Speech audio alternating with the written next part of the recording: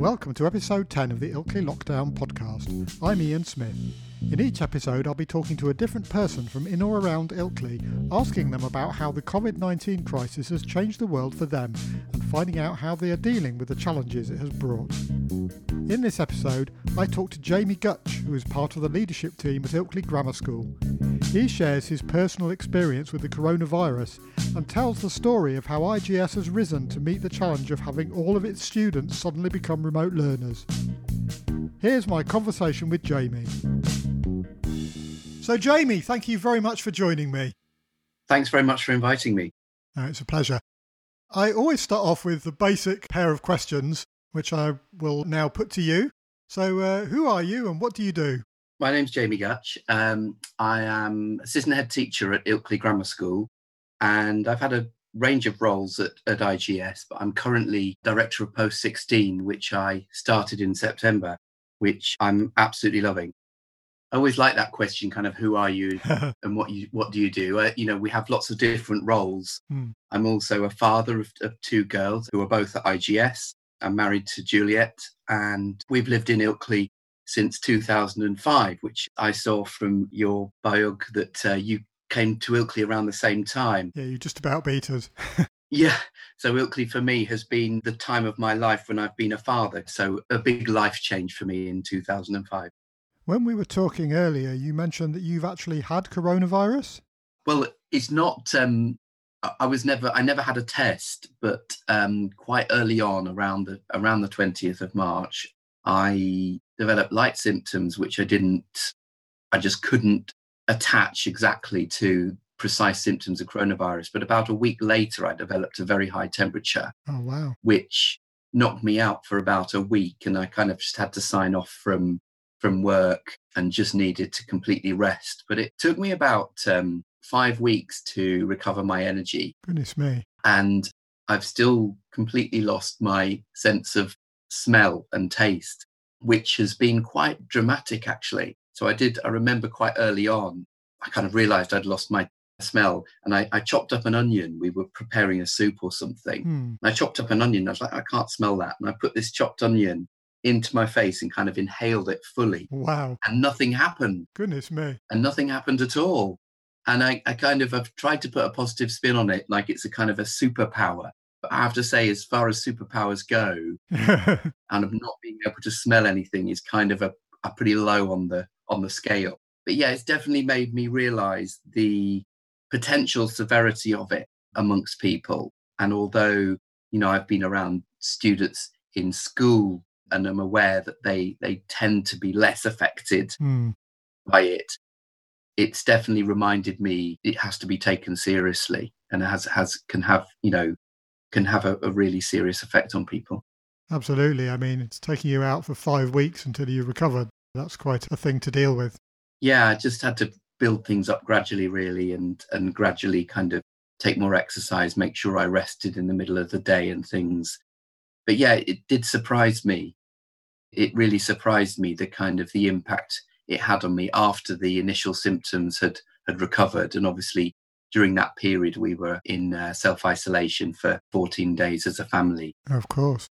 So I guess schools are something where things have dramatically changed since the COVID-19 lockdown kind of started. So how have things changed in your life since then, and what sort of things are you doing differently? I mean, it's incredible, really, thinking back to the 15th of March, the week before lockdown.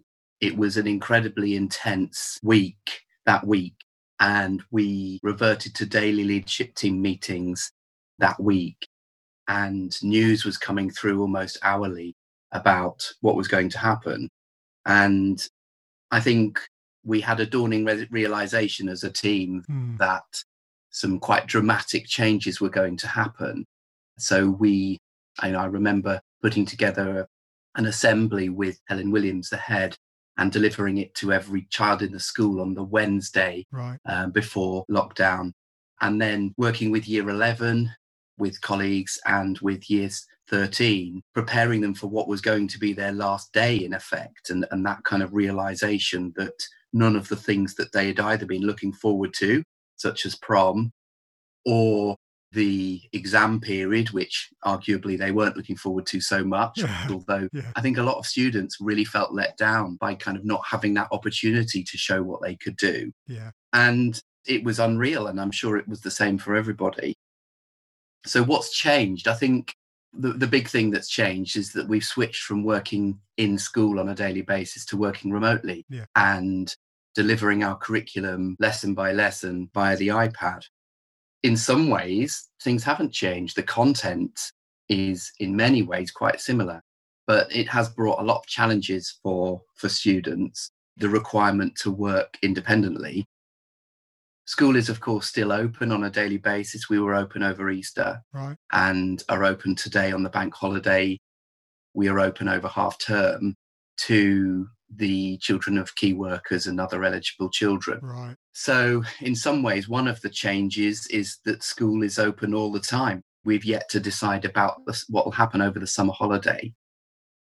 So it's been quite intense from a working perspective. The meetings conducted over Microsoft Teams, lessons conducted increasingly using video conferencing software. Right. Although that's been quite a transition for staff to that model and for students as well. In some ways, as a family, from a personal perspective, quite a lot of things have stayed the same. I think particularly during term time, as a family, we lead quite a quiet life. Things are quite focused. Sure. Obviously, in terms of, I'm very focused on school and we have some routines that we're in. And those, in lots of ways, have stayed the same. And I think we feel, in a way, during the holiday time, over the period of Easter and in half term, one of the things we're feeling, you can't visit people, you can't socialise in the same way.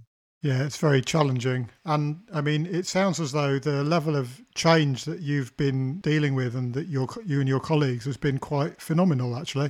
I've spoken to some people whose lives have, there have been changes, but they've stayed mostly the same. It sounds like certainly in terms of the school and work, it's been different in almost every possible way. Yeah, and it's interesting. I mean, I feel really proud of the change that colleagues have adapted to, and I almost can't think of one colleague or member of the leadership team where anyone's complained. And from that point of view, I feel very proud to be part of the team that I'm part of. I mean, the leadership team at IGS has been together for quite a long time. I think it's quite consistent team, and that's been some of the decisions that are being made by Helen, the head, and by other senior colleagues are big decisions about how we're doing things. And what we're finding is that the timescale for those decisions is sometimes so tight that there's not really any room or much room for discussion. And as a team, we do really like to discuss things in detail, explore a range of viewpoints. We like to consult with parents. We like to consult with students. And often some of those big decisions take time. And there just isn't that time at the moment. So we are having to work in a different way. That's been really interesting to be a part of that. But I think the way that IGS staff have just adjusted, and students have adjusted to the new way of working overall, has been incredible. And I think you can also see that in wider society as well. Just this kind of adjustment to this kind of cliched phrase, the new normal. Yes. That people are remarkably resilient, but also remarkably able just to kind of listen to what is news of global relevance and then just carry on in a way that, by and large, with some exceptions, obviously, is remarkably kind of calm and orderly and respectful of other people. And I feel that's a huge kind of tribute to society, really, in lots of ways. Yeah, I think you're right. So amid all this change, there's been a lot of sort of creative solutions and technological solutions to the various challenges that it's brought. What's the biggest thing that you've learned in terms of new ways of working? What has the current situation taught you? I mean, I think a huge thing, a kind of huge leap forward that's been triggered by this is obviously in technology and in video conferencing. And I think those of us who may have been more hesitant about it, it just has been embraced on a scale that has never been seen before. And companies such as Zoom, or even organizations or apps such as Microsoft Teams, which was part of that software we weren't really using very much, we're using on a daily basis for long meetings. And I think that does present us with some really exciting opportunities in terms of connecting people together, in terms of facilitating a whole range of meetings. I mean, we had a staff meeting with, I think, 160 people. Wow. Using video conferencing. We've done that twice, and it was remarkably successful. And then on a smaller scale, with my year 13 French group, and we've been doing live lessons, and with students who are kind of mature, these students at the end of their studies, they're very independent, they're very self-motivated. It's been a relatively smooth transition. I do think the younger you go, the more challenges there are with lessons delivered live on Teams, none of which are unsurmountable. It's just adjusting to those new routines and those new kind of ways of interacting. I mean, the other thing that I would pick out that I feel that I've learned is that people are crying out for community. Yeah. And I've joined the Ilkley Corona Response Group in my professional role. And it's been amazing how that organisation has brought a range of smaller organisations together with contributions from our MP, from Bradford, as well as from other organisations within Ilkley. Yeah. And the ability that those groups have had to kind of work together and to coordinate action, I think has been really fantastic. It may be something that is specific to our local community, which is quite cohesive and very motivated. Yeah. But I do think it has wider relevance. And I think that community has shown itself to be very much alive, something that people are very committed to, and is a real positive thing that's emerging from this crisis. It's a marvellous thing about Ilkley, and I often think this, and as the more I talk to different people, the more I appreciate what we have here. Yes, I mean, I do think we need to be mindful that we are in many ways protected in our community, that widely, on a regional basis, nationally and internationally, there are communities that are really, really stretched and will be under huge pressure as a result of what's happening. But yeah, I mean, I think I've been incredibly impressed by the students at IGS as well, by how resilient and adaptable they've been, which, I think fewer and fewer people in society have experienced something as profound as what we're experiencing at the moment. Yeah. And I suppose people refer back to other reference points, such as the financial crisis, the recession in the 1980s. But obviously, increasingly, the big reference point is the war. Yeah. And there are fewer and fewer people who have direct experience of that. And so for young people in particular, I've been amazed at how they've just come to terms, embraced the changes that have been forced upon them. And it's a hugely heartening to see them doing that. Almost the word inspiring almost comes to mind, the way that people are rising up to this.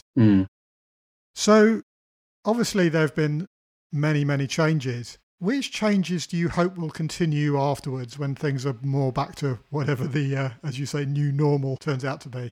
I mean, I think one of the things is that we have a deeper understanding of certain jobs and the critical importance of certain jobs. Yeah. Whether it be people working in supermarkets, whether it's people providing public services, whether it's people delivering things to our door.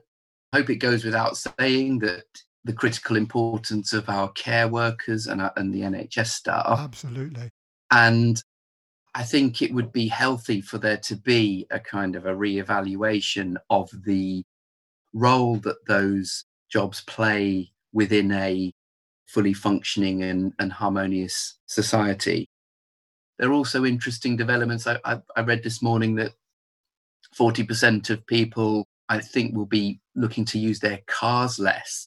And I think there's been an enforced localization of our activity and of our lives. And I think that is an interesting development in terms of community and in terms of society. So I think there is an opportunity in terms of the environment, in terms of how we reassess our relationship with the world we live in. And the other thing, from a kind of personal perspective, is that we've ended up doing a bit more gardening, and we've got all sorts of things growing in our back garden. Oh, wonderful! And that's been a nice kind of refocusing of our energies as we've had to spend more time at home, spend more time in the garden, spend more time together. That's been something which, particularly with my wife Juliet, we've been doing a bit more. She's the one with the green fingers. I do the lifting work. I've always had a policy of doing as I'm told in gardens, stemming from my upbringing and being made to do mowing the lawn and things as a teenager. Oh yes, I mow the lawn. Yeah. I'm very good at mowing the lawn. What changes do you think will be incorporated into how we educate going forward? It's a really interesting question. It's very, very difficult to predict. I've been very interested by the decision taken by Cambridge University not to hold face-to-face lectures for the next academic year, which definitely made me pause for thought. Yeah. I think as a school, we have to be guided and will be guided by the decisions and the messages coming down from government. I think that from our perspective, obviously with a one-to-one iPad scheme, I think we have demonstrated that we can easily revert to remote learning if we need to. And I think that some of the systems and the protocols that we put in place with a bit of further refinement, which we're kind of doing on an ongoing basis, are definitely fit for purpose. And I think we've been really lucky as a school that the whole digital working has been embedded at the school for a number of years. Yeah. So we were really able to, put together a PowerPoint and direct students to apps and to systems that are already almost fully embedded. Now, that doesn't mean there haven't been huge challenges, particularly for certain groups of students, and we need to kind of continue to work on that. But I think if we were to be in a situation which is one of the scenarios that comes through, that you have a period of normality and then you have a period of lockdown, and you're moving between the two, I think we're well placed to make quite a quick changes from one mode of working to another mode of working. It is interesting as we're starting to contemplate students coming back to school and how we can make that work. And particularly some key colleagues within the leadership team have been working on a range of scenarios about how we could make that work. What's really difficult is not whether it's one or the other, in school or out of school.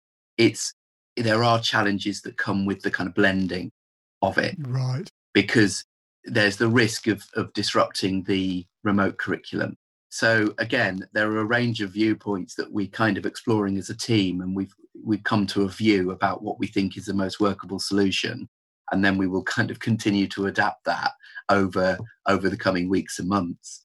But I think, it's really what you need to have a system in place that is simple enough to be switching quite quickly between one and the other. Yeah. And that's that will present challenges, but I think we've already got a kind of workable model for a return on the in the weeks after the 1st of June, again depending on what other information comes through. So we've got that model which has been shared with parents recently, and then I think it may be that we have to look at another model because we get new information coming through and we're just having to constantly adapt. Sure. No, that makes a lot of sense. And I think that agility is always the promise of digital platforms, isn't it? So it's nice to hear that there's some evidence of it being delivered. Brilliant. Thank you very much. So obviously with the lockdown, we've had a lot of restrictions on things we've maybe would have liked to have done or would have, had scheduled. What's the first thing you're planning to do when social distancing is relaxed and you can just go and do whatever you like? What's the What's the thing you've really missed and you're going to go and do it straight away as soon as you can? As a family, we really love going out into the Dales, and we kind of often we'll make plans for that. And I think we obviously restricted that in recent months almost completely. So I think what we would really like to do would be to go out into the Dales, but in particular have a pub lunch. Yes. And I think that that's something that is a real pleasure, and that the community of the pub, in terms of a nice kind of Sunday lunch at somewhere like the Craven Arms in Appletree Wick or something like that, is a real pleasure. Thinking more widely, I'm not sure it's something I'll do immediately, but over my life, I've loved travelling, and we particularly love Italy. And that country's obviously been hugely in the news since the start of the coronavirus crisis. And I lived in Italy for about a year in my 20s when I was at university doing languages, and have developed a deep love of the country. And so I do find myself kind of yearning for going out there again, enjoying the food and the culture out there. And I think that's probably a little bit further away than the more immediate pleasure of going to have a Sunday lunch in a pub. Yeah, I think you're right. But I think they both sound like great things to look forward to. So it only remains for me to say thank you so much for taking the time and taking part in this. I really, really appreciate it. Well, thank you hugely for inviting me. It's been a real pleasure to reflect on education, reflect on the kind of wider impact of coronavirus. And, it'll be really interesting to look back on it in coming years from hopefully a vantage point of a world that has, it's gone back to normal, but with some changes as well. Well, I think we'll definitely raise a glass to that. Thank you very much. Thank you. Thanks again to Jamie for sharing his story and for such an interesting and absorbing conversation. Look in the links for the episode to find more information about some of what we discussed. Our next episode will be out in the next few days, so be sure to subscribe on Spotify or Apple or Google Podcasts so you don't miss it. To subscribe, download the Apple or Google Podcasts app on your phone or open Spotify. Then search for Ilkley Lockdown and hit the subscribe button. Bye for now.